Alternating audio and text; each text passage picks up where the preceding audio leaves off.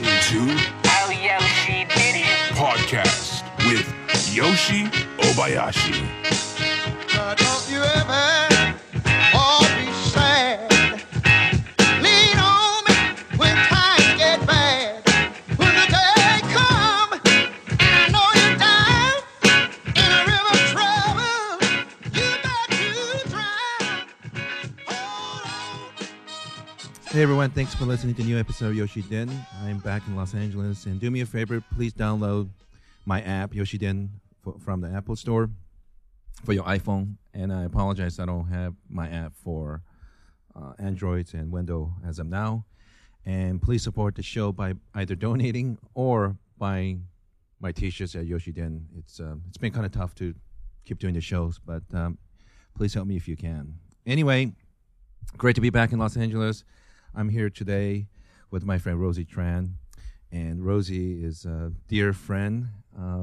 I've known him for almost 10 years by now. Very funny comedian from Los Angeles, performing in Los Angeles, originally from Louisiana, and she's fantastic. She has variety of interests, fashion and travel, and I don't know what else to say. She endured a lot of painful experience with me. I'm not a most difficult. I'm not the easiest person to deal with. But she was very patient with me, and I'm very happy that she's here today.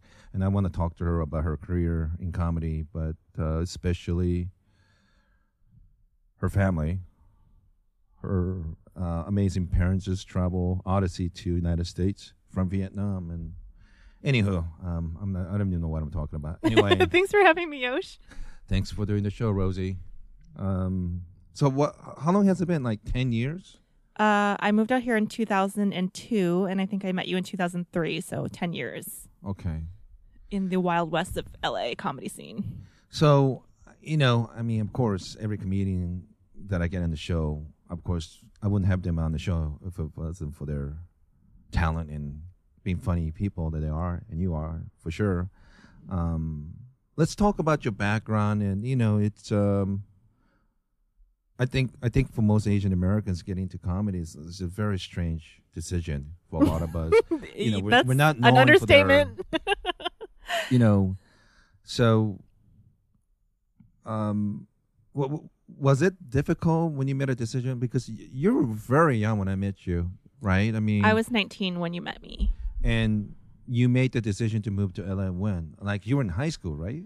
Yeah, I was in New Orleans, and I was dating a guy that wanted to be a comedian. I was very, very shy, and I actually wanted to be a writer. And I decided, I guess he kind of encouraged me to move to Los Angeles with him. Are you still friends with him? No, Okay. he doesn't do stand-up anymore. But we moved out here together, and then we ended up breaking up. And I had always gone with him to shows, open mics, and everything. And I would always think of jokes when I went with him, and I would hear the other comics and write jokes because I wanted to be a writer. Sure. And after we broke up, I just thought, well, why not give stand-up a try? So I tried it out, and it was something that I fell in love with. So when you moved, were you going to college too? Yes. I actually went to Cal State. I had missed the deadlines for UCLA and USC because I was planning to move to New York, actually, Okay. to become a writer. And what happened was in 2001, 9/11 happened, and my parents, being What very, was that? very conservative, I'm kidding. being very, very conservative and pretty protective, were very scared of me moving to New York. So last minute, I changed to Los Angeles, but I had applied to a bunch of schools in New York and got in. So I ended up coming here, which I probably should have gone to New York because it would have been better for my stand-up career. I mean, but did you, if you're not an Asian person, and if you don't live in America, that's not a traditional career route that most Asian American parents want to hear their kids are pursuing. So when you told them you're thinking about pursuing comedy, did you tell them right away? Were they supportive? I didn't. I actually hid it for about 2 years because, and I just went to college and told them I was going to school. Mm-hmm. The response was very mixed. They weren't very supportive, although to this day they will probably, in Asian culture, it's all about saving face.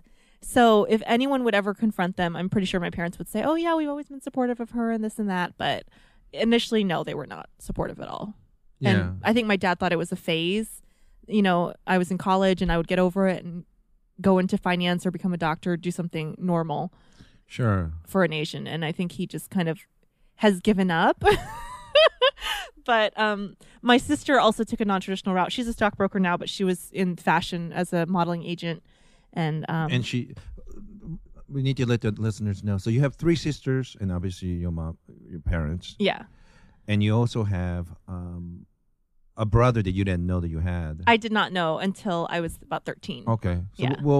we'll cover all that. So, I mean, that's a pretty typical response, right? Because I think most Asian parents hearing, especially first generation immigrants like your parents, when they hear their kid want to become comedian, quite often they think it's like, you mean like joining the circus? And you might as well, no, seriously, you might Like a as well clown. say, yeah, might as well say circus act or something like that. You know, They definitely don't understand it, and they try to be as supportive as they can. yeah, But honestly, I'm not, a huge touring act that's making tons of money. To them, I think success equals money. So they still don't quite understand what it is. and that's I don't want to judge them, but that's one way to measure someone's success, right? Money. Well, I don't And- understand. What I don't understand is why, especially my father, has that opinion, because he's a writer. Mm-hmm. And he worked as an engineer in a hospital for many years, but his passion was always writing. And now that he's retired, he writes full time, and he's very, very happy writing full time. Sure. He writes for a magazine, and he also writes political articles. So I don't quite understand their apprehension towards it, because my dad is an artist, and my mom, even though she does business, has always been into the arts. So for me, it's kind of confusing. I think it's their gut reaction is to support it, but then they have a culture telling them that it's wrong. And But he's writing after having a career in something else in twilight of his. yeah, I think they consider Mm-hmm. a job something that makes money and creative pursuits as like a hobby, which I think is very typical with Asian parents. And I don't want to categorize all Asian group as the same thing, but I think generally speaking,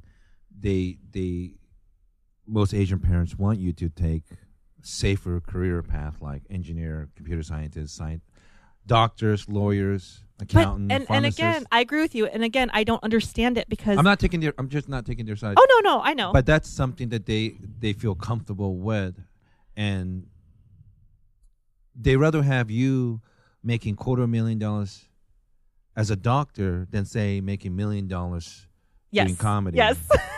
Because you would think Asian people, of all people, would get their gigantic advocates and do the math, like $750,000 more money.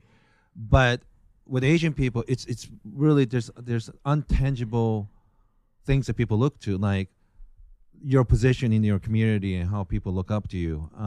Well, I even told my dad when I was because he had been harassing me about getting a job, and this was back in 2005, I think, when I kind of wrote him this email telling him to stop bothering me about career choices. Rosie, can I ask you something? Is your boobs bigger now? What happened?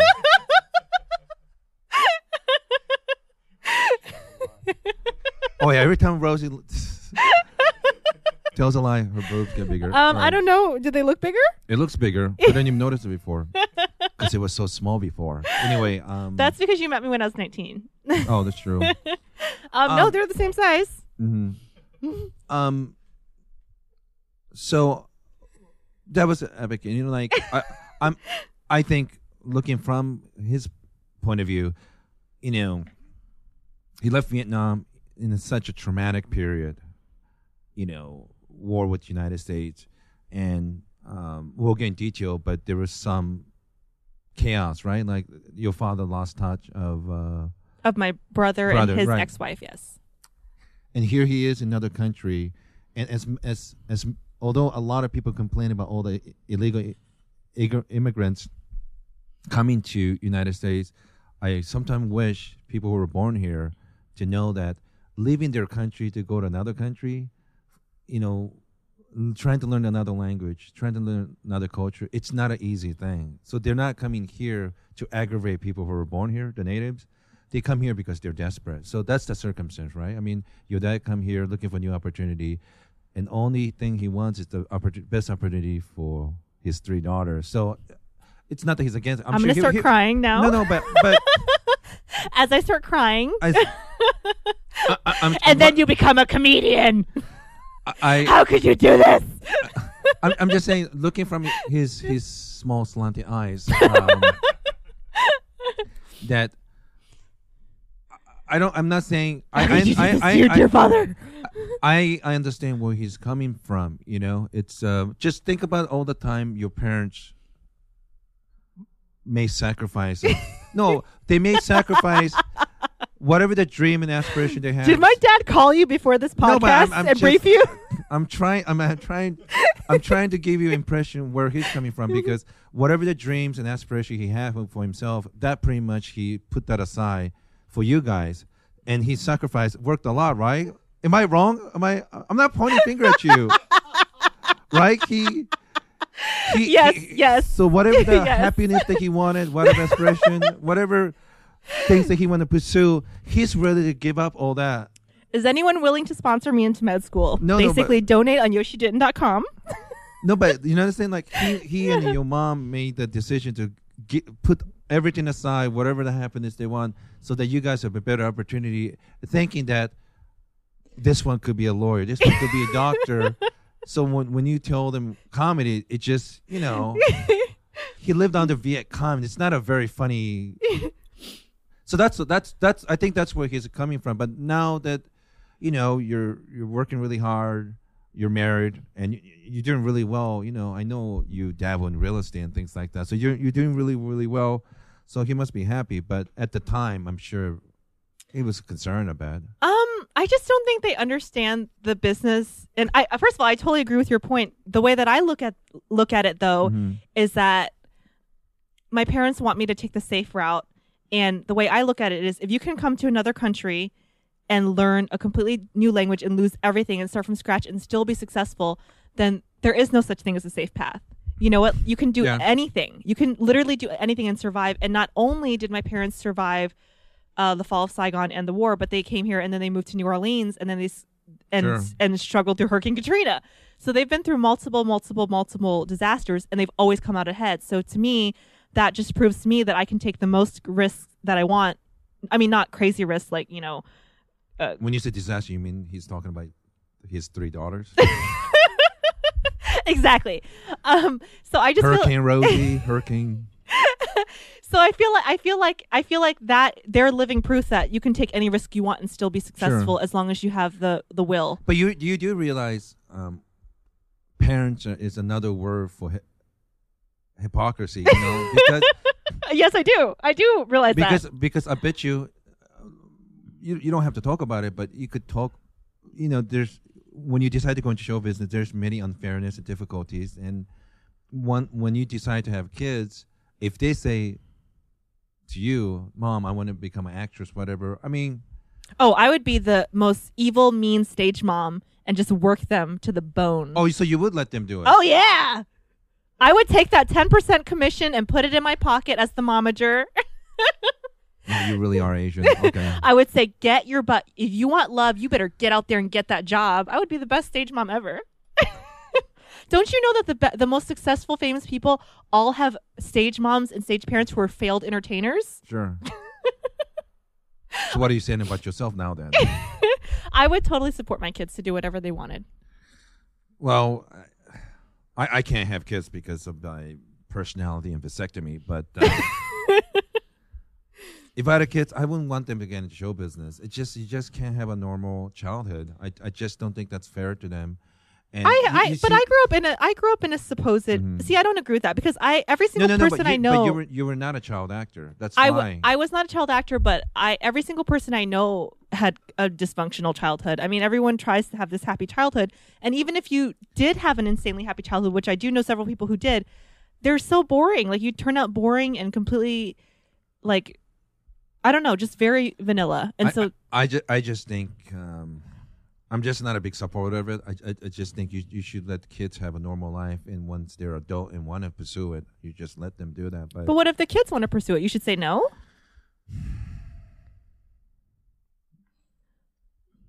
That's a tough one. I don't know. You're shooting blanks, so.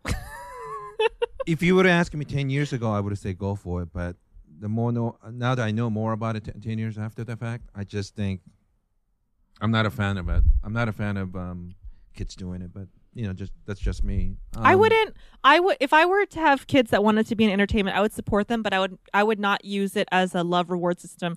My experience of people who have kids in the entertainment industry who use getting a gig or getting a job or doing a good job as a reward system, it messes with the kids' heads and they need more attention. Sure. And they end up usually on drugs or alcohol or other really bad things. So I wouldn't do that, but I would encourage them to do it. It's just like anything else out here. I know people who have their kids in cheerleading and they do acting, or they have kids that play football and they do acting. So it's just a hobby out here. I don't want to present it like every child actors or singers or situations like, I don't know, Lindsay Lohan and I'm a fan of hers. I just think she has a crazy parents, and there are successful situations like Jodie Foster, who I have a lot of respect for. Yeah, she did really well, but I guess I would make sure the kids know that being a success in the industry isn't part of their self-worth. Sure. That would be the main thing. But that's not something you will ever convince any Asian parents of that. And that's the funny thing. It's just money is a very important part of Asian culture. Geez, I mean, I don't know why Jews get this reputation of being greedy. When, Asians are way worse. Jesus Christ. Way worse, yeah. It's just, I mean, I'm sometimes embarrassed by it because how some of my... I mean, it doesn't matter that I've, traveled the world performing. It doesn't matter that I've by the way, I don't mean supported Asian Americans. I'm talking Asian Yeah, people. Asian, exactly. It doesn't matter that I perform for the troops. It doesn't matter that I've performed all over the country. It doesn't matter that I'm friends with people that are... I was performing in New York, and I literally had a doctor come up to me. And so this is like the height of like the Asian respect as a doctor, saying, I look up to you. I could never do what you do. You're so brave. I can't believe you're following your dreams. I'm jealous. I've had several doctors come up to me and say that, and I told my dad, and that means nothing to him. We'll talk one more thing, then we'll jump back to your family history. But only person that I'm not really friend with him, acquaintance, but I think you're friend with Dr. Ken Jeong. Yes. And he actually did his residency in New Orleans, and he did it with my cousins. And he's famous for those of you who don't know who he is. He was in Hangover 1, 2, and 3, Knocked Up, and a bunch of other TV stuff last 7 years or so. He's one of the few he's the only one actually out of all of them I know that became a doctor, a great doctor, in addition to following his dream and actually finding success. So I mean, he's a complete success in every way, every possible way. Yeah, and he's married to a beautiful Asian doctor as well. And she's Vietnamese. Yeah. So Dr. Ken, congratulations, and I don't really know him. I only did a couple of shows with him. He's very nice. But Ken, you're awesome. Thanks for making the rest of us Asians look bad. So, Rosie, let's talk. So you have two sisters. What are their? You don't mind saying their names? No. My older sister's Kat, and my younger sister's Betsy. And you're named after Rosalind Carter. Rosalind Carter, yeah. Yeah, President Carter's wife. And so, tell me, do you know a lot about the history behind what was it like for your mom and dad to, what was their situation in Vietnam? I do know, but I actually didn't learn until I was a lot older. My parents hid a lot of it from me. Sure. I don't know if they just were trying to forget about the past or because they thought it was too much for a little girl to know. But my dad actually used to torture captured Viet Cong soldiers. Wait. Are you joking? No. You never told me that before. Well, I'm telling you now. Wait. Which explains my childhood. So obviously he lived in South. He is originally from Hanoi, but he lived in the South. He worked he was in the military. Sure. And I didn't find this out until I was about 25. My uncle was making a joke. We were all at Christmas dinner, or it was like Christmas or Thanksgiving. It was like about 20 people. Sure. And my uncle made a joke about my dad, and me and my sisters didn't know what he was talking about. And he's like, "You don't know about your dad?" And I was like, "No." And he's like, "He's a bad motherfucker." I was like, "What are you talking about?" And he basically pulled us aside. My dad was very embarrassed. He got white and didn't say anything. Yeah. And my uncle basically told us that my dad was in a special division that tortured Viet Cong soldiers for information. And so yes, my dad tortured people. So if I didn't get a B, I would get waterboarded. If I didn't get an A+, if I got a B. I only met your dad one time at your wedding. that's shocking to me because he seems such a gentle looking person. Yeah. You don't know about my dad. He's cray. Cray. And I'm here in LA at my friend Rick Hall's house. He was just showing me the famous picture of Vietnam sergeant pulling a pistol and shooting a Viet Cong spy or whatnot. Yeah, Should no, do that my dad used to torture people. Did you talk to your dad about that? He was very embarrassed and he didn't really want to elaborate. He also was a journalist in Vietnam. But he didn't deny it, right? No, he didn't deny it. He also was a journalist and he wrote a lot of articles against the Viet Cong. And when he went back in 2003 to visit my dying grandmother, he was paranoid that he was going to get kidnapped, which was a high possibility because many of his colleagues that had returned were kidnapped and killed after the war. Sure. Like in the 2000s, not back in the 70s. So when he went to visit my grandma, we were scared he wasn't going to come back. Yeah, he is an enemy of the state. So your dad went back to Vietnam just that one time to see his mother pass away and handle the funeral arrangements. But he's I mean, what is that reaction? Because you know your dad obviously better than I do. But I mean, were you surprised or? I wasn't surprised because growing up, you weren't? I wasn't surprised because growing up, he ran the household like a military institution. He was very, very aggressive, very angry. He's changed a lot. Actually, my brother, I don't know if you mentioned about my brother coming out of the closet. My brother coming out of the closet was a huge turning point in his life when I would say the kinder, gentler man that you met at my wedding is mostly due to my brother coming out. Right. Because I guess when my brother came out of the closet, he realized that he needed to change some of his thinking. And he became a lot softer. That's how I usually work with conservative people. They claim they're compassionate, but they're only willing to show compassion when it's someone that they care or love in family or friend. And then they're finally to show it. Like Dick Cheney's daughter is gay, so all of a sudden he realized, oh, okay, it's not a big deal. They're always judging people they have no knowledge of. That's the problem with those people when they say they're Christian and this and that, but they don't really practice what they claim to practice. So that's, So yeah. But I mean, we'll talk about more about your dad. I mean, your brother. But so your dad used to torture people. He's a journalist. Why the decision to leave from Vietnam? Do you know? Yeah, I think after the fall, he was afraid for his life because the communist side took over, and he was obviously mid-70s, 75. Yeah, anti-communist. Mm-hmm. He got on a boat and ended up, I think, in Guam, and then from Guam he ended up. So your dad didn't know your mom at the time? No, okay. they met at a party in D.C. for Vietnamese refugees. Okay, and actually they were the first Vietnamese couple ever in the history of the United States to be married. There's actually a huge Washington Post article about them that they have in the house. And that was framed. And when I saw your mom 3-4 weeks ago or a month ago, whenever it was in New Orleans, she would show me tons and tons of pictures of you and your sisters, reminding me how smart you were and how many AP classes. AP, by the way, if you don't live in the States, advanced placement, that tough classes that smart kids take in high school. That's right. I used to be smart back in the day before She drove me to where the school used to be. Like your mom, I didn't know about that. Yeah, she's very proud of you, and my friend and I, we stay in your room, and then it was a very nice conversation. But she did tell me your dad went to George Washington University in engineering degree or something like that. Yes, in DC. So they met. So your mom and your dad met in DC. What's your mom's story? Like, why did she leave Vietnam? Did she torture people too? Only with her looks, guys that wanted her and couldn't have her. My mom was a beauty queen. She was Miss Saigon 1974 or 75, I think. She was very beautiful from a aristocratic family. They had like yachts and houses in Paris and crazy stuff like that. And then they lost everything in the war. And I guess if you were a pretty wealthy person in Vietnam, you could buy your way out. So she got out. So they met in D.C. They got married. Yeah.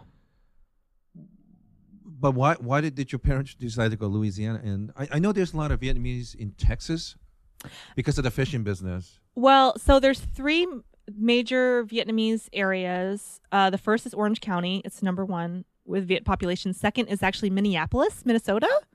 Weird. And yeah. That's weird. And I think the third is Houston, by way of New Orleans. I see. And I think it's all because there are 3 port cities by the ocean, and we're called the boat people. So Sure. everyone came in through boats. I I don't know why Minneapolis, but there's like it's like the second biggest Vietnamese community. is that right? Yeah.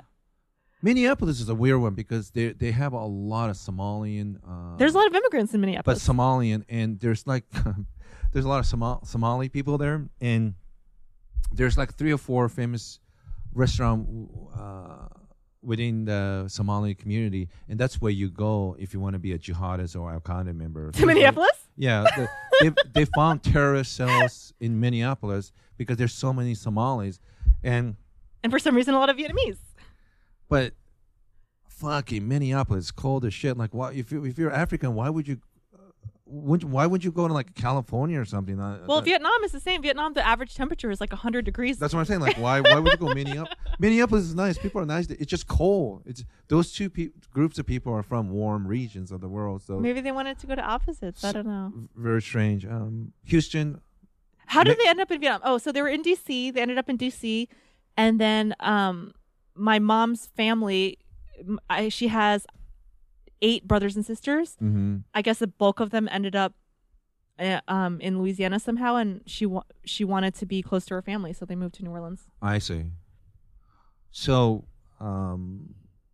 they really work hard, and it was funny. Your mom took me like, this is where we used to live here, and we pay $150 a month here, and she was laughing like, 150? Can you believe that? Like it was just like it was just like who's who of New Orleans. What has something to do with Rosie everywhere we went.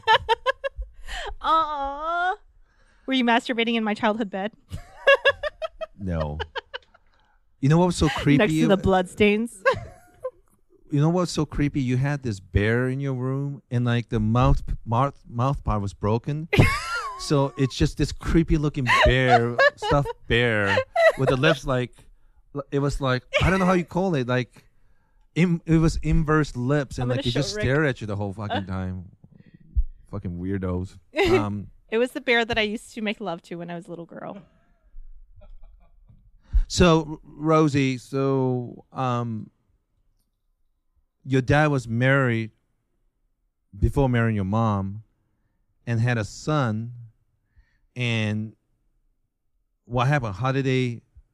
Well, what happened? He just lost. So he was married previously in his early 20s to my brother's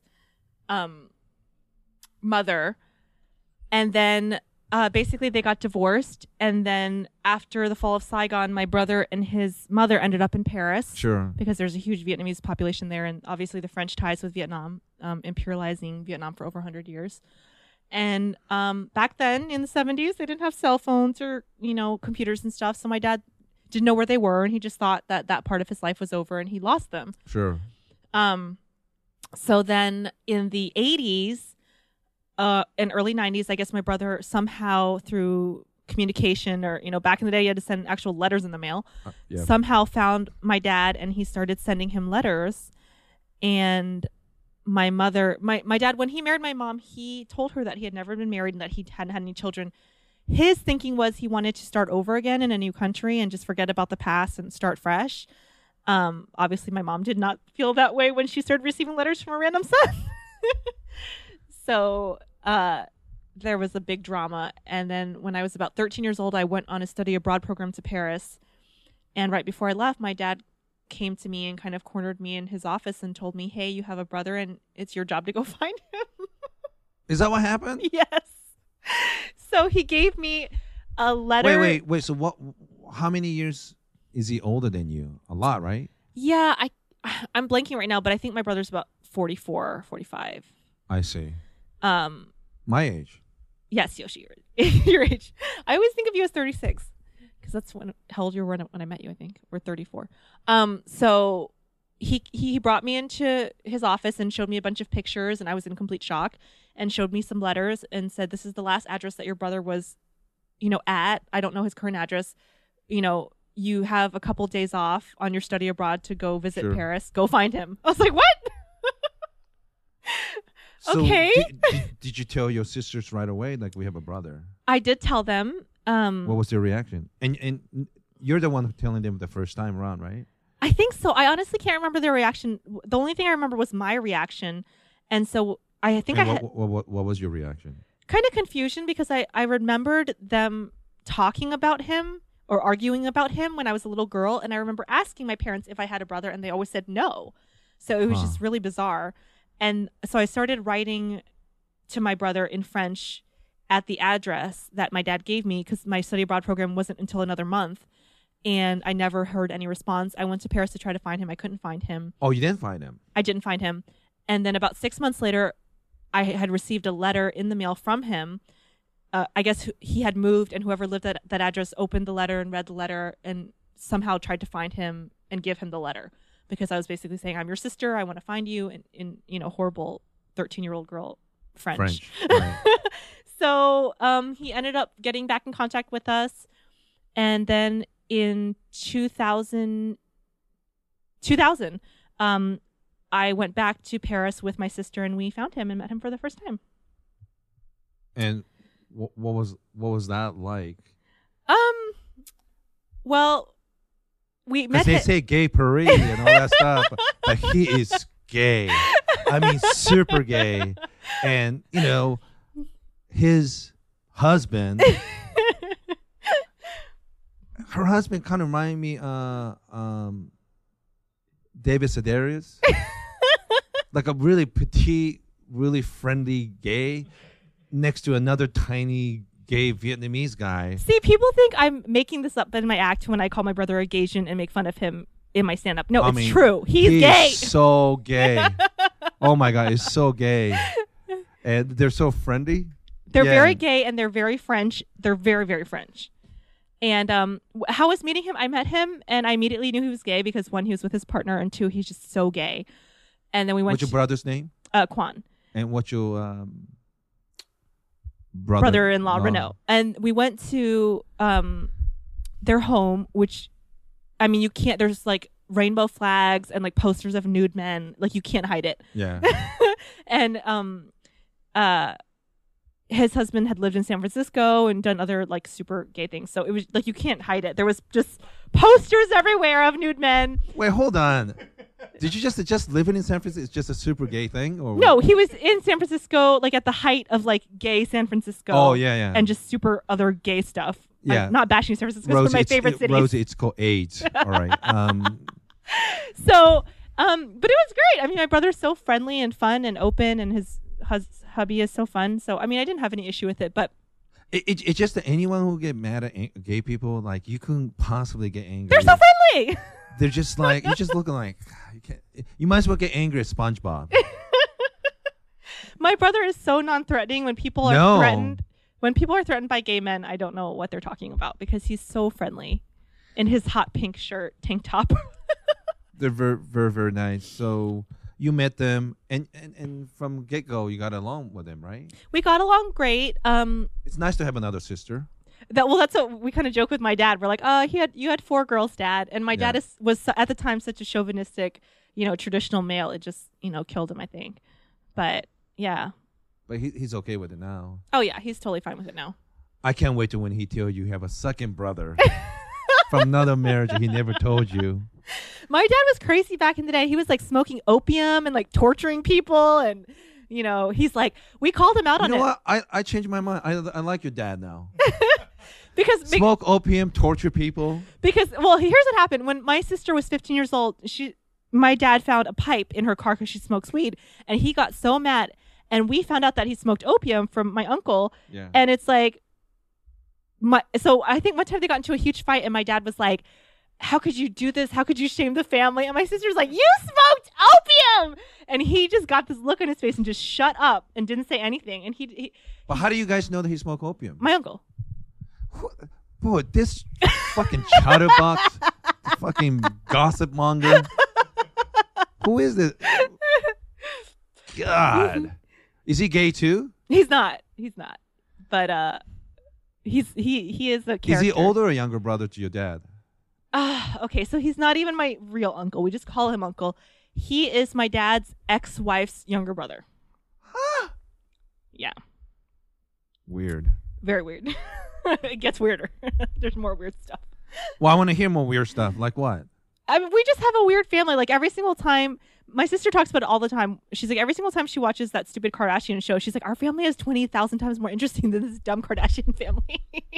Like we have real funny stuff, not just like, or just weird, interesting stuff, not just like fake, you know, like having Kanye put it up your butt and stuff like that. So you going back. So you met your brother. Everything's cool. Where are you with the whole family? Are they doing well? My family's doing good. Yeah, my mom is back in New Orleans. My parents are divorced now, and my sister lives in New York with her hubby, and he's a fashion photographer. She's left the fashion industry and works on Wall Street. And my little sister is a writer. She's at a full scholarship at Ole Miss right now. So my family is doing good. Good. Yeah, I'm just the lone wolf out here in LA.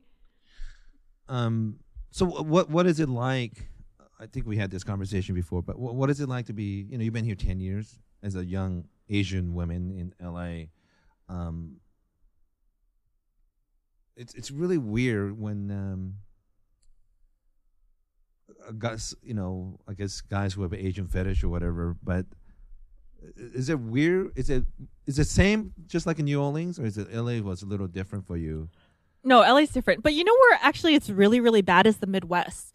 I have gone to the Midwest and had just the creepiest guys we have approach people me. Listening to the show that doesn't live in the States. So when we say Midwest, you're talking places like Iowa. But not Chicago, but small town like Iowa, Ohio, Kansas, anything. Kentucky. Yeah, Kentucky. Yeah. I went Oklahoma, to yeah. I went to Cleveland, Ohio, and I have never been so aggressively hollered at in my entire life. I thought I was gonna get raped on the streets, and I'm not a 10, people. I'm like a 8 or a 7, low 7s. I had guys grabbing me, like obsessed with me, following me around. I was like, "What is going on here?" It was. But Rosie, to crazy. be fair, you're wearing "Rape Me" T-shirt. When I went to I could see that it was more aggressive than when I went on the military tours. And when I went to the military tours, they gave me a rape whistle. But why? Why the Midwest? Do you have any theories? Why? I do have a theory, and one of my friends who I'm not going to name him because I don't know if he feels comfortable with me naming him. He's a comedian from the Midwest, and he said that in the Midwest, it's just pretty much black or white, and just plain white girls. I mean, no offense, white girls, please don't get mad at me. So anything dark, Middle Eastern, Latino, Asian is like exotic. Yeah. And he just said, he's a comedian friend of mine who's from Cleveland. He said when he moved to LA, he felt like he was in heaven because he never saw anything like, the women out here. Not because, they're so gorgeous, but just because just variety. Different. Yeah, variety. And I have also been to Kentucky and had that experience. I was in Kentucky with a boyfriend. He went to the bathroom for 1 second and like 4 guys swarmed me. So I think it's just a variety thing. Of course, there's beautiful, beautiful white women, but when you see that constantly, it's like white guys that go to Asia, A lot of Asian women constantly see Asian men. You see something different. You're like, ooh, I want that, Sure. But it's pretty bad. So not a lot of that in LA then. No, it's so diverse out here. But Midwest guys, I'm very open to stalkers. Follow me on Twitter. What's your Twitter account? At Funny Rosie. I have an Amazon wish list. Help me out. The girl's broke. So I didn't know that. I thought, I don't know. You see a lot of these scumbag show business people in LA trying to hit on Asian girls or whatever. I just thought. I always think strange because every time you watch TV or movie, you see Asian guys with the fixation with a white woman, but in reality, there's more of, especially Jewish guys going after Asian girls, and I see a lot of that in LA. There are, but I didn't have that much luck with Jewish guys, actually. I tried to date Jewish men in my mid-20s before I was married, and it was weird because a lot of Jewish guys really liked me, but they had a lot of issues with taking me seriously because I guess Jewish moms really want you to marry a Jewish girl. Sure. So Asian fathers want their kids to marry Asians too. Yeah. So it was really hard for me to have a Jewish guy that took me seriously because, I wasn't Jewish or he was scared to bring me home to mom or whatever. Sure. Well, Mark Zuckerberg is married to a Chinese girl, And she's a doctor. Well, that helps a lot. That helps. So, Rosie, comedy-wise, are you planning to travel more coming up? I am. I have. I don't know when you're going to release this. I am headlining in San Diego in November, but I mean that's the only headlining thing I have lined up right now. I'm just trying to get myself out there more and do more shows. I want to go overseas, but I don't know. Like, I know you did a tour for military. Where was it again when you went to? I went on 2 tours. I went to Germany, Bosnia, Belgium. It was a Europe tour and a couple other places. And I also went to Iraq and Kuwait, which was... Let's talk of those two first. So what was it like, when you find out you're going to Middle East, what were you... I was really excited. I really wanted to go. I wanted to go to Afghanistan, and I was slated to go to Afghanistan, but last minute there was a major attack. There was an attack, and they were too scared to have me out there, so they rerouted us to Iraq and Kuwait. Okay. And... I mean, it was pretty scary. A lot of people think it's safe. Like, I mean, not safe, but safe. Like, you're on bases and things are safe. There was a couple of bomb attacks while I was there because I went. Usually, when celebrities go over to perform for the troops, they only stay on the main installations. So there's a big base in Baghdad right by the airport. And when you see, Kathy Griffin or Jon Stewart or a big celebrity, they only send them to the safe bases. Sure. Well, I'm like a C-list comedian, so they sent me all the way out, to the middle of nowhere because they just can't afford the insurance for the bigger comics. So, basically when I'm not trying to downplay celebrity comedians, but a lot of times when they go out there, they're going to very, very safe places. Sure. Whereas the, comedians like me are being sent out to where the troops really need them, which is great because the troops were really supportive. But I drove on the most dangerous street in the world with the most IED attacks, and I had 2 bodyguards with me. Oh, that's the road leads to Baghdad Airport, right? Yeah. And I went to a base in... Is it Kaboom Boulevard? I don't know what it's called, but we got into like a super armored car, and I had 2 bodyguards. And there was a period like first 5 years. I mean, IED is going to... I don't even know... I know explosive device. I don't even remember what I stands for. But yeah, they were just improvised. Yeah. Or something explosive device. Yeah. But... so that was crazy. I was kind of scared. I mean, it was only like a 15-minute ride, but it was... They said it was the most dangerous street in the world because of it had the most bombs on it or whatever. And I took it to get to this base in downtown Baghdad. And that was great. That was one of the best shows. And I went to... What was the troops' reaction? Are they genuinely happy to see you guys? And I mean, it was mixed. There were shows that we did where there were soldiers that came up to me and said I saved their life because they were so depressed or so... miserable that they wanted to commit suicide, and that the comedy show and other entertainers that came out like saved their lives. Then there was some where they couldn't care less. I went to one installation where we literally performed on their lunch break, and they were so exhausted they didn't even want to like really enjoy the show. There was no mic; it wasn't a professional show, And they weren't appreciative, but I don't think it's because they didn't appreciate us. I think they were just so exhausted. Right? You're on this base in the middle of nowhere working 11-hour days. So you guys never got out in the streets and travel and check it out. Obviously, you just stay in military bases to a little bit. No, we did. We went to we did do some sightseeing in Baghdad. In Baghdad, we went to see the crossed swords. We went to see. Crazy. We did go out. So crazy.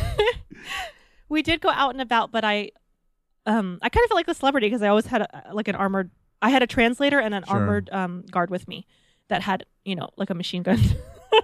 But at that time, it was necessary because it was a couple years ago when it was a lot more dangerous.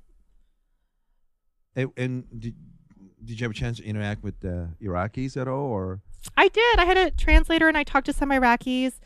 It definitely was a different point of view because over here we're brainwashed that Saddam is evil and crazy and a dictator, and a lot of the Iraqis loved him, and they said they used to call him Papa Saddam, and he was the joy of. Call him what? Papa Saddam. And a lot of the Iraqi people told me that they love Saddam and that they didn't feel he's a dictator at all, and that he was the person to unite Iraq because of the all of the different Rick's cat is being adorable right now on Yoshi's leg. Because of all of the different ethnic groups in Iraq that the West didn't understand that. This is from certain Iraqis, not all of them, obviously, but some Iraqi people told me that the West doesn't... Rosie, but to be fair, they haven't lived in free society like America, so their notion of freedom and what's good it's not as comparable to what we expect from the I government. agree, but I'm just letting you know Yeah, that our But point of view is that Saddam's evil and he's a dictator and he must be taken down. Yeah. But not all Iraqi people felt like Feel that. right. A lot of Iraqi people loved him. They said he put in huge educational installments for women. I understand. Just like we were at Rick's place, he loved Papa Hitler.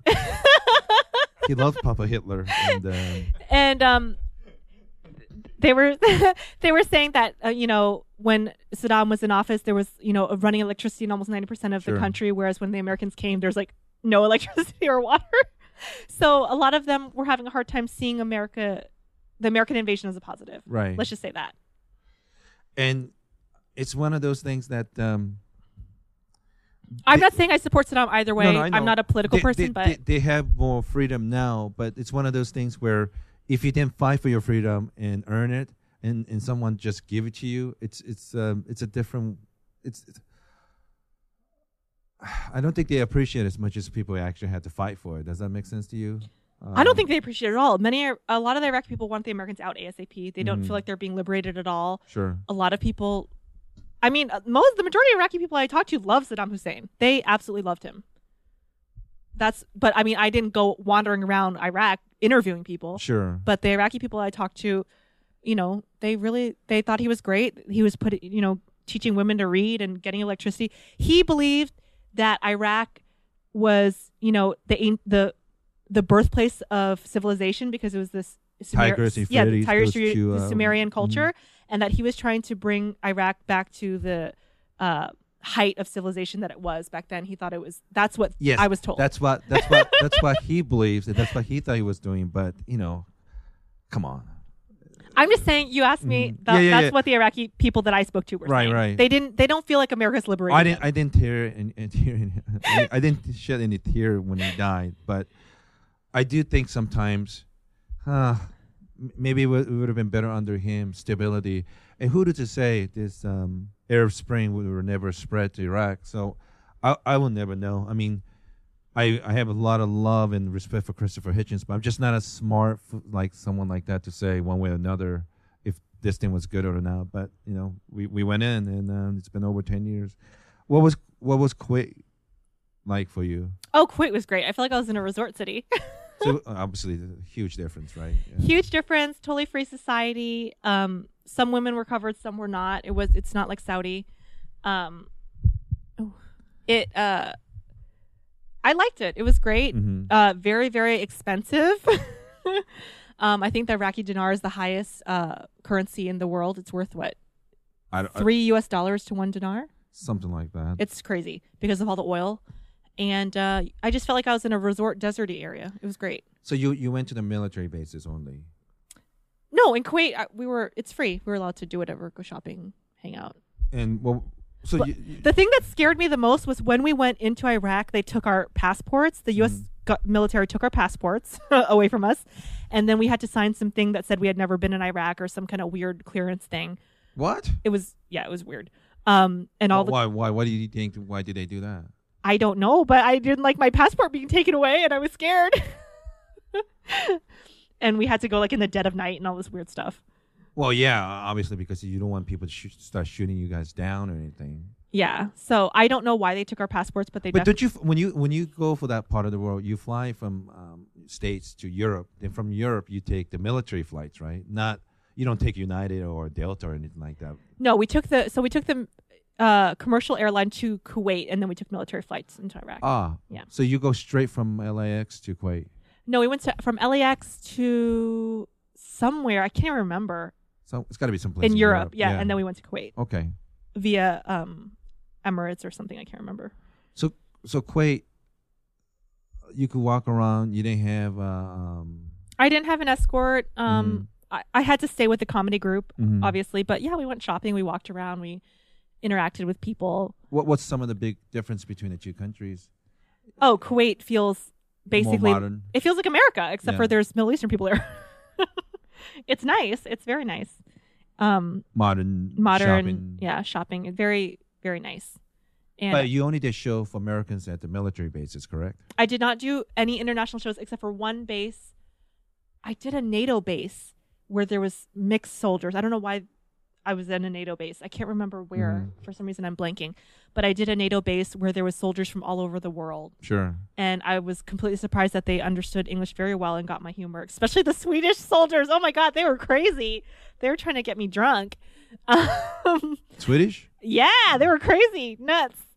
I think I did 2 NATO bases, actually. There was a lot of NATO soldiers in Baghdad for some reason. Mm-hmm. But I did another NATO base. And there was a lot. It was like majority foreign soldiers. And I did one show with Iraqi soldiers, and they kind of don't smile that much. Yes. So I was kind of scared. But they did come up to me afterwards and say I was funny and grunt at me. And what was the European tours like? Oh, it was great. First of all, I don't know why we have so many bases in Germany. I think it was like 28 bases in Germany, but I didn't do all of them. I think I just did 10. Jesus, that's still a lot. I don't know what we're doing in Germany, but there's a lot of bases. I toured some World War II Hitler bases, which were kind of creepy, and some places where the I think Jews were tortured. I think we're still worried about the threat of Russia and Germany's central. There was a Europe. lot of military bases in Germany. I was Sure. very shocked. And then they are our great friends, and Yoshi's like, I'm not a terrorist. we want to make sure nothing. I think people are still afraid of the traditional military. Military. Rex Cat's going crazy. Just the aggression and military forces of Germany. Don't get. They're out of pretty control. peaceful. I have some Well, friends. now, sure. of I have course. friends that are German that said that Germany is very sensitive because of the Nazi regime about military stuff. So people And tend to be German- overly I always peaceful. say this all the time. Germans have done a wonderful job apologizing for past and trying not to repeat that sort of things. Whereas I'm from Japan, and boy, they still haven't apologized. It's unbelievable that Japanese language, which is very polite, where you say sumimasen, which is I'm sorry. They say sumimasen to a lot of things when you bumped into people or asking somebody for help, but boy, they cannot say sumimasen when they talk about invading somebody's country and gang rape. And Actually, it's just strange to me. another tie, since you're talking about that, my dad, who is 73 years old, he grew up during the Japanese invasion, and my grandfather's home was invaded by Japanese and used as another torture, back to more torture. And so my dad is petrified of Japanese people because he remembers growing up and people being tortured in his home by the Japanese. So they used your grandfather's house as a torture. Yes, more torture. There's a lot of torture in my I life. can't wait till you have kids because I know you'll be torturing them. So the Japanese invaded my grandfather's house and used it as a base or some type of torture place. But have you seen The Grandmaster? No. Okay. There's I just saw it. It's really good. It's a good. It's by Wong Kar-wai, right? I'm not sure. It's a kung fu movie, and yes, Rick's saying Wong yes. Kar-wai. And they My show. friend Telly Wan works for him. Oh really? I know Yeah. Telly. So Telly took Wong Kar-wai to Vice's office in Williamsburg in New York, and we were both friends of Russell Peters, but his Vietnamese fighter friend Khan. Mm-hmm. He's in the movie too. He's a mixed martial art fighter, and like Yoshi almost said farter. he's incredible. I see Con Lee. I think that's his name. His Vietnamese fighter. I just can't believe he and I were the same species. I mean, he looked like a real man because he's built like a brick wall. Like I think he fought in Hong Kong or something like that, or maybe even Macau like a year ago. He knocked this motherfucker out. Like I can't. And I saw his arms. It was just very sad. Me standing next to him, I looked like Gumby, and then They Vietnamese Conan the Barbarian next to me. They show about the Japanese invasion in World War II in China, and it's a good history. It's a good kung fu movie with some history in it. I think you'd like it. Oh, it's the modern times. No, it takes place in the from 1930 to about 1950. I see. It talks about the invasion, the history of kung fu, the history. I know this is very Asian. 2 Asians on a podcast talking about kung fu, but it talks about the history of kung fu and I don't know anything about it. Wing actually. Chun. I don't know. It's Yeah. I loved it. I thought it was great. There's a chick that kicks butt. So How does and I know whenever, I mean, we're at Rick Hall's place. He's a good friend of mine and somebody I used to work for. And he's white, but he's very cognizant of difference between different Asian culture. But for most white people, and I don't blame him, how would you know the difference if you don't know? Like looking at different Asian groups, you wouldn't know. I can usually tell region, like I can tell Southeast Asia or Sure. like Chinese or Japanese, Korean. Mhm. But I mean, I usually just ask people. It's just like, what's the difference between if you just looked at them without them opening their mouths, a German or a Swedish or people. Yeah. But who does Vietnamese people hate traditionally? Like Cambodian, because they're next to each other. It's pretty safe whenever. Vietnamese people are pretty friendly, but I mean, they've always had a spirit to be independent. If you look at the history of Vietnam, they've always been suppressed. China for 3,000 years and then the French for 100 years. Yeah, that's the funny thing when the Vietnamese were fighting the Americans. And then the Americans. We were afraid that the communist domino will spread throughout Southeast Asia. We can't let Asia turn into communist red, right? And if you study a little bit about Vietnamese history, Vietnamese people do not like Chinese traditionally, and Chinese don't have respect for Vietnamese. It's a territorial thing too, but they don't. I mean, traditionally. So our fear that Chinese and Vietnamese will become friends after toppling the American government, it was, looking back now, it's a wishful thinking. Well, I think a lot of American foreign policy didn't understand the history of Vietnam. And I think that's why. Not only did they didn't understand, they didn't even bother to read it. Most of them. No, they didn't. It's true. It's true. Because Vietnam is the only country in the history of America that's ever defeated America in a war. And the reason for that is because the American foreign policy didn't do any research. It's like Vietnam was tired of being dominated, pretty much. Not only that, but America was fighting two wars, right? Like war in Vietnam, but and civil rights back home. Civil rights. Yeah. And I think that's what literally killed President Lyndon Johnson, because he was literally fighting two wars. And half the American public didn't even know where Vietnam was or care what was going on. No. And like Lyndon Johnson, I think he passed away within a few years of getting out of office. I'm stressed. His hair was like white. It was turned white because that's the stress of dealing with something like that. And it never ceased to amaze me, like these policy people make decisions. I mean, I don't know what it is now, but I remember 10, 15 years ago, they did a survey that politicians in Washington, D.C., I couldn't believe the rate of people that didn't have passport. Like, they don't even travel overseas, and they were making decisions that affect this country. And they don't know anything about that country. And I remember in the 50s, there was a senator who famously talked about Korean War, and he said something like, every time there's a war in Europe, we have to be dragged into it. He didn't even know that was in Asia,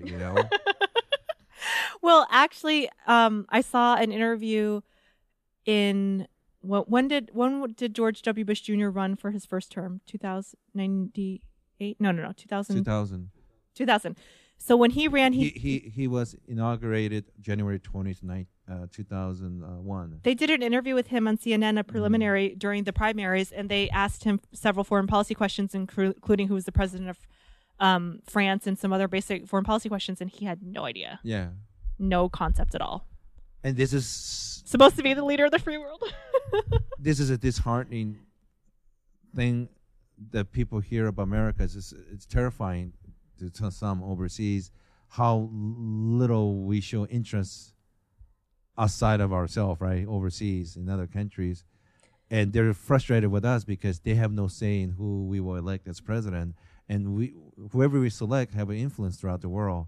And that's the frustrating part, because they just basically stand there and watch President Bush get elected twice. I have nothing against the man, but the quality that you need to become a president versus being an effective and good president or great president, it's a different scales, I think. And I think he had one, but not other. Well, I don't know who is going to run in the next election after Obama steps down, but I don't know that there is a person. I actually thought John Kerry was a great candidate. He has a lot of foreign policy. I mean, now he's Secretary of State, but he's pretty well-versed in foreign policy. He's well-versed. But he wasn't likable. supposedly. He's well versed, and I think Pretty smart guy, I think. Very smart guy, and I think he even speaks French. He speaks French fluently, which this is sad, which was a mark against him among the American people because They ridicule him for speaking because supposedly Americans don't like the French, which I have never understood, and I never. Can you believe I did not understand that stereotype at all? Because one, I grew up in New Orleans, which many people in New Orleans speak French, and it was a French province for many, many years. So people in New Orleans absolutely adore the French. There's a strong French influence there. And I also, In fact, Louisiana have Napoleonic Code. That's yes, one of we have the Napoleonic law. So and Whatever that means. it means that we don't follow the same laws as the rest of the federal government. It's laissez-faire politics, and also I come from Vietnamese background, which also adores the French. So growing up, Oh wait, adore it now, but you didn't like it when they were occupying Vietnam. However long France occupied Vietnam. there is a friendship amongst the French and the Sure. Vietnamese. So I grew up adoring French culture Sure. and being in a situation that almost idolized the French. So when I met people, I thought when people said that the Americans hate the French, it was like a bad stereotype, kind of like Asians can't drive or black people have bad credit. I thought it was like a fake thing. But I actually have met Americans that hate the French, and it's so bizarre to me to this day. It's bizarre because they don't know what they're talking about. First of all, Well, and also Mhm. I noticed that it's a self-fulfilling prophecy. I have been to France now 3 or 4 times. I have never, ever, ever, ever had a negative experience.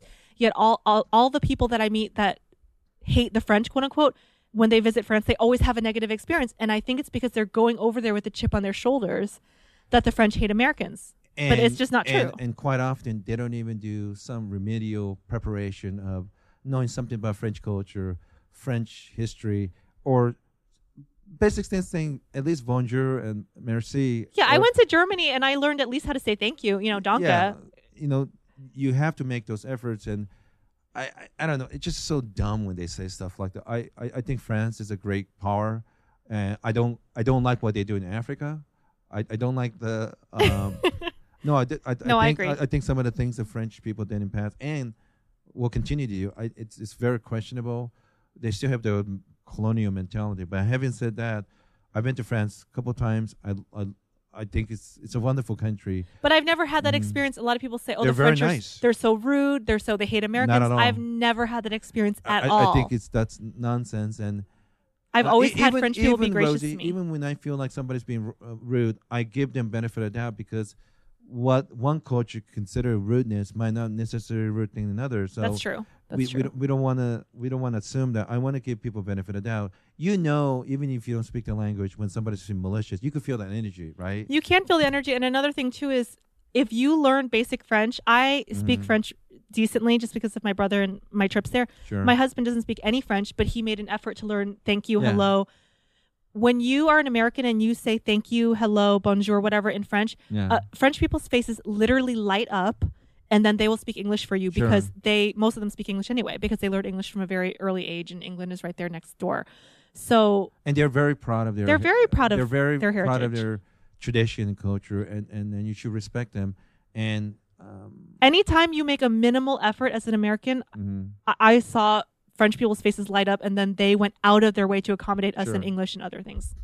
Like when I went to Scandinavia, they never get angry if I start speaking English because they all speak English, and then they're not rude at all. I tried, but they say, "Oh, don't bother. It's not a But big if you deal." make an effort, Yeah, you make if you an make an effort. effort, that's it. and It takes 2 words. and you and I have additional advantage in that when white Europeans see us, they don't necessarily think we're Americans. So when we're trying to speak English, even to a French person, at least they feel like we're trying our best. they give us a benefit of doubt. Like at least we're trying to say something. I just think more Americans. It's necessary for more Americans to travel overseas. It is, but don't wear Hawaiian shirts, guys, because Don't you do look that. like really bad. And people know you're American. Read books like Rick Steves of the world, who trying to help Americans travel overseas at budget travel. You don't have to spend $1 million to have $1 million experience. This is something Rick Steves said, and I think it's really necessary that people travel. I'm a huge supporter of that. It's a You learn a lot about yourself too, because Mm-hmm. you learn you're put in a situation that's out of the norm. Most people wake up, go to work, go home. They're in a Sure. very routine lifestyle. When you travel, you're forced to open parts of your brain that you don't normally use because you're not doing a routine. Right. You're exploring new things. And it just makes you more reactive, but not in a negative way, like not angry, but reacting to new and different situations. And it helps your brain to grow. And I've been in a situation like I remember going to Berlin one year. I had a reservation at a hotel. When I got there, the place is shut down. It's 11:30 midnight, and like I don't know what to do. But the thing is, you just don't panic, and It teaches you how to think on your toes. yeah. So Yeah. I didn't like it. It was raining. It was dark. It was cold. It was October in Germany. I just calmed down. I started walking around randomly because I didn't have a cell phone or anything like that. Eventually, I saw a couple of hotels. I went in and well, how much for the night? You'll figure out.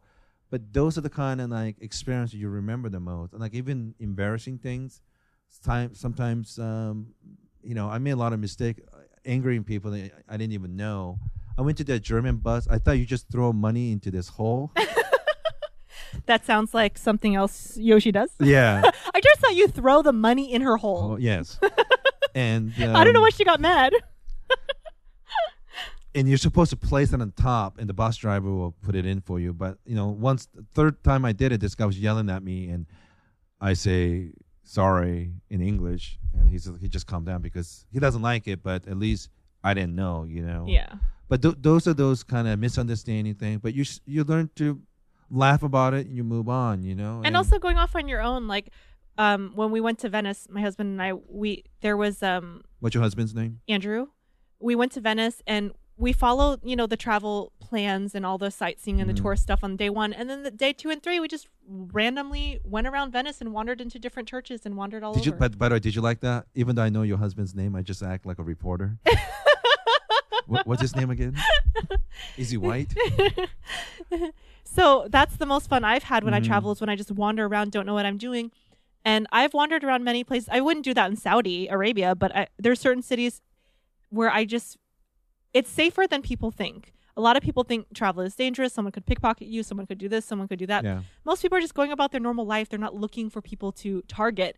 And if you don't have like a fanny pack and a $5,000 camera, no one's going to do anything to you. No one's going to mug you. No one's going to do anything. And it helps like you do your homework, you know where you're going, and have a little bit, not swagger, but just be confident, like you feel like you're not afraid to be there.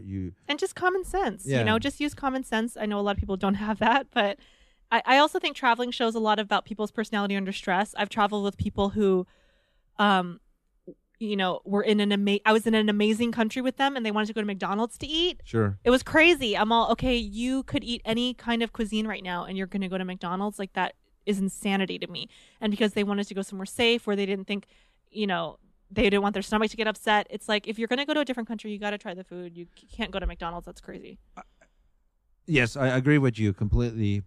I do it more because it's also a way to save money too, because if the locals are buying it all the time, chances are it's probably comfort food and cheaper to buy. And it. fresh. Yeah. Fresher and more, and delicious. And, people are always scared to, oh, what if I eat cat or what if I eat this and that or what if I eat a snail? Usually on a menu, there's like 40 items and you can pick something simple. Like it doesn't have And just if don't you- order something yeah. questionable. Use common sense. But if you ate a cat or snail or whatever, okay, you ate it. I mean, it's not the end of the world. It's like these people have been doing it for hundreds of years. It's Yeah. not like if you eat them, you're going to die. This is a problem with not just Americans, but people have like a irrational notion Fear, of the yeah. risk. I mean, more people get killed falling out of shower tubs and stuff like that. They trip and breaking their leg or breaking their neck, but most people think they're worried about shark attack and terrorist attack. And Well, believe that's me, what- I'm not that's- saying it's not going to happen, but for most people, probably going up or down the stairs is more dangerous than actually worrying about. Well, that's what Shark happened attack. when I went to Iraq. I talked to a lot of people and I said, are you scared being out here in a danger zone? And I heard multiple stories of people living and working in Iraq for 2 or 3 years. Nothing happened. They came back to the U.S. and they got in a car accident and died. Yeah. Or they had a friend that got in a car accident and died. So even though they were getting bombed at on a daily basis, it was more dangerous to ride on the freeway out here than to be in Iraq. This irrational fear. But I think for most Americans, really, when it comes down to it, I think most people can go overseas, but they're just afraid, and you shouldn't be afraid. You should go overseas. I mean, it's never too late. I just feel bad for couples in their late 60s and 70s that finally working all their life, taking care of families. Then now that they're in retirement, they're in travel. But it's not that you can't enjoy it when you're 60 or 70. But It's better to do it when you're younger. I think Yeah. I think people shouldn't assume they're going to be here forever. You know. No, I agree with that. That happened to my dad's colleague. He was saving his entire life to retire to travel, and then he had a heart attack. It just people just assume things like that, and when you have opportunity, you should go. And I'm financially I'm in shambles. Go on yoshiden.com, buy T-shirts. It's not good, but I've been unemployed for a while. But even then, I made a decision that I don't want to have a place to stay. I just sleep other people's couch because I just can't. It's like I'm at the As place. Rick is shaking his head. Even without a job and living off a little bit of money, unemployment, little bit of savings I have, I refuse to cut traveling part out of my life. I just refuse to do that. Well, that's your passion. Yeah, and it really helps me as a person to meet different people and culture in different countries, and I absolutely have no fear. And I'm going to, looks like within a month or two, I'm going to Sweden, and I will live there for 3 months, do a lot of stand-up comedy, podcasts. But I made a decision that if anyone have opportunity for me to go overseas and, liberal working condition, or let me stay with, I'm willing to go. Like if somebody offered me to say, come to Tanzania for 3 months and find shitty job and do podcasts, whatever, I'm willing to do that. So I'm going to from now every episode telling people like, if there's opportunity like that, I will go wherever and do that. And maybe spend a couple months in that particular country. Everything I can learn about that country, interviewing interesting people throughout, And obviously, believe me, I'm not doing this for money because there's absolutely no money in podcasting. So buy a T-shirt from Yoshi No, and I mean- go I on mean- Rosie's Amazon wish list. So, yeah. So, Rosie, I think we have a few more minutes. What's your Twitter account again? My Twitter is @funnyrosie. Mm. And my website is rosietran.com. Follow me, stalk me, do whatever. I don't care as long as you don't try to physically harm me. Come to my shows, buy my T-shirts, follow me, comment. I comment back. And anyone has a role for Rosie in TV or acting in a movie, gigs, modeling jobs, Great. contact her. I'm gonna have to Great blow him now. personality. Yeah, modeling jobs. I love to model unless you're creepy and want me to do weird things, So, which has happened. well, Rosie, thanks. Do you have any other interesting stuff you want to talk about, or I know you're busy too. You have to take care about the. No, but hopefully I'll be back on Yoshiden and I'll have more stories. Yeah, I definitely want to know because I think, aren't you planning to go to Vietnam with your husband? I am. I'm planning to go to Vietnam, Thailand, Cambodia. That's our next big trip. And then South America to follow. I think the Southeast Asia. I hope you guys update blog every day because I'm curious about Andrew's reaction. He's from Midwest, obviously, Indianapolis. What did I say about Midwest boys? They're into Asian girls. So next time I definitely want to hear that trip, and I hope you have a blog or something. You should take a picture and update. I'm curious about Andrew's reaction. If you're an Indiana boy, a white Indiana boy from Midwest of America, to go to Vietnam, Cambodia, and Thailand like that, it's pretty radical. I'm sure he's not used to traveling overseas, right? He's getting used to it. I eased him in with a trip to Mexico. Sure. And then we went to Europe for a honeymoon, but he's definitely growing and evolving as we travel. I'm glad it's working out for him, and I know you guys have a successful marriage, and keep up doing stand up, and I'm sure good things will come to you, Rosie. All right, thanks for listening to this episode with Rosie Tran. I can't wait till Rosie does the next time, and after her the cat is bothering, Southeast Asia trip. And I also like to remind everyone that our good friend Kathy Buck up in St. Helena in Napa Valley, she has a wonderful movie theater called Cameo Cinema. It's absolutely the best single theater cinema, and I saw a movie there over the summer, and it's wonderful. So it's St. Helena, California, Cameo Cinema, and if you have a chance to watch a movie there, after the movie, say hello to Kathy Buck. She's wonderful. She is friend with Robert Redford and Francis Ford Coppola, and they premiere their movies always first time at the Cameo Cinema. So check her theater out. And thanks for listening to this podcast of Yoshi Den. And thank you, Rosie.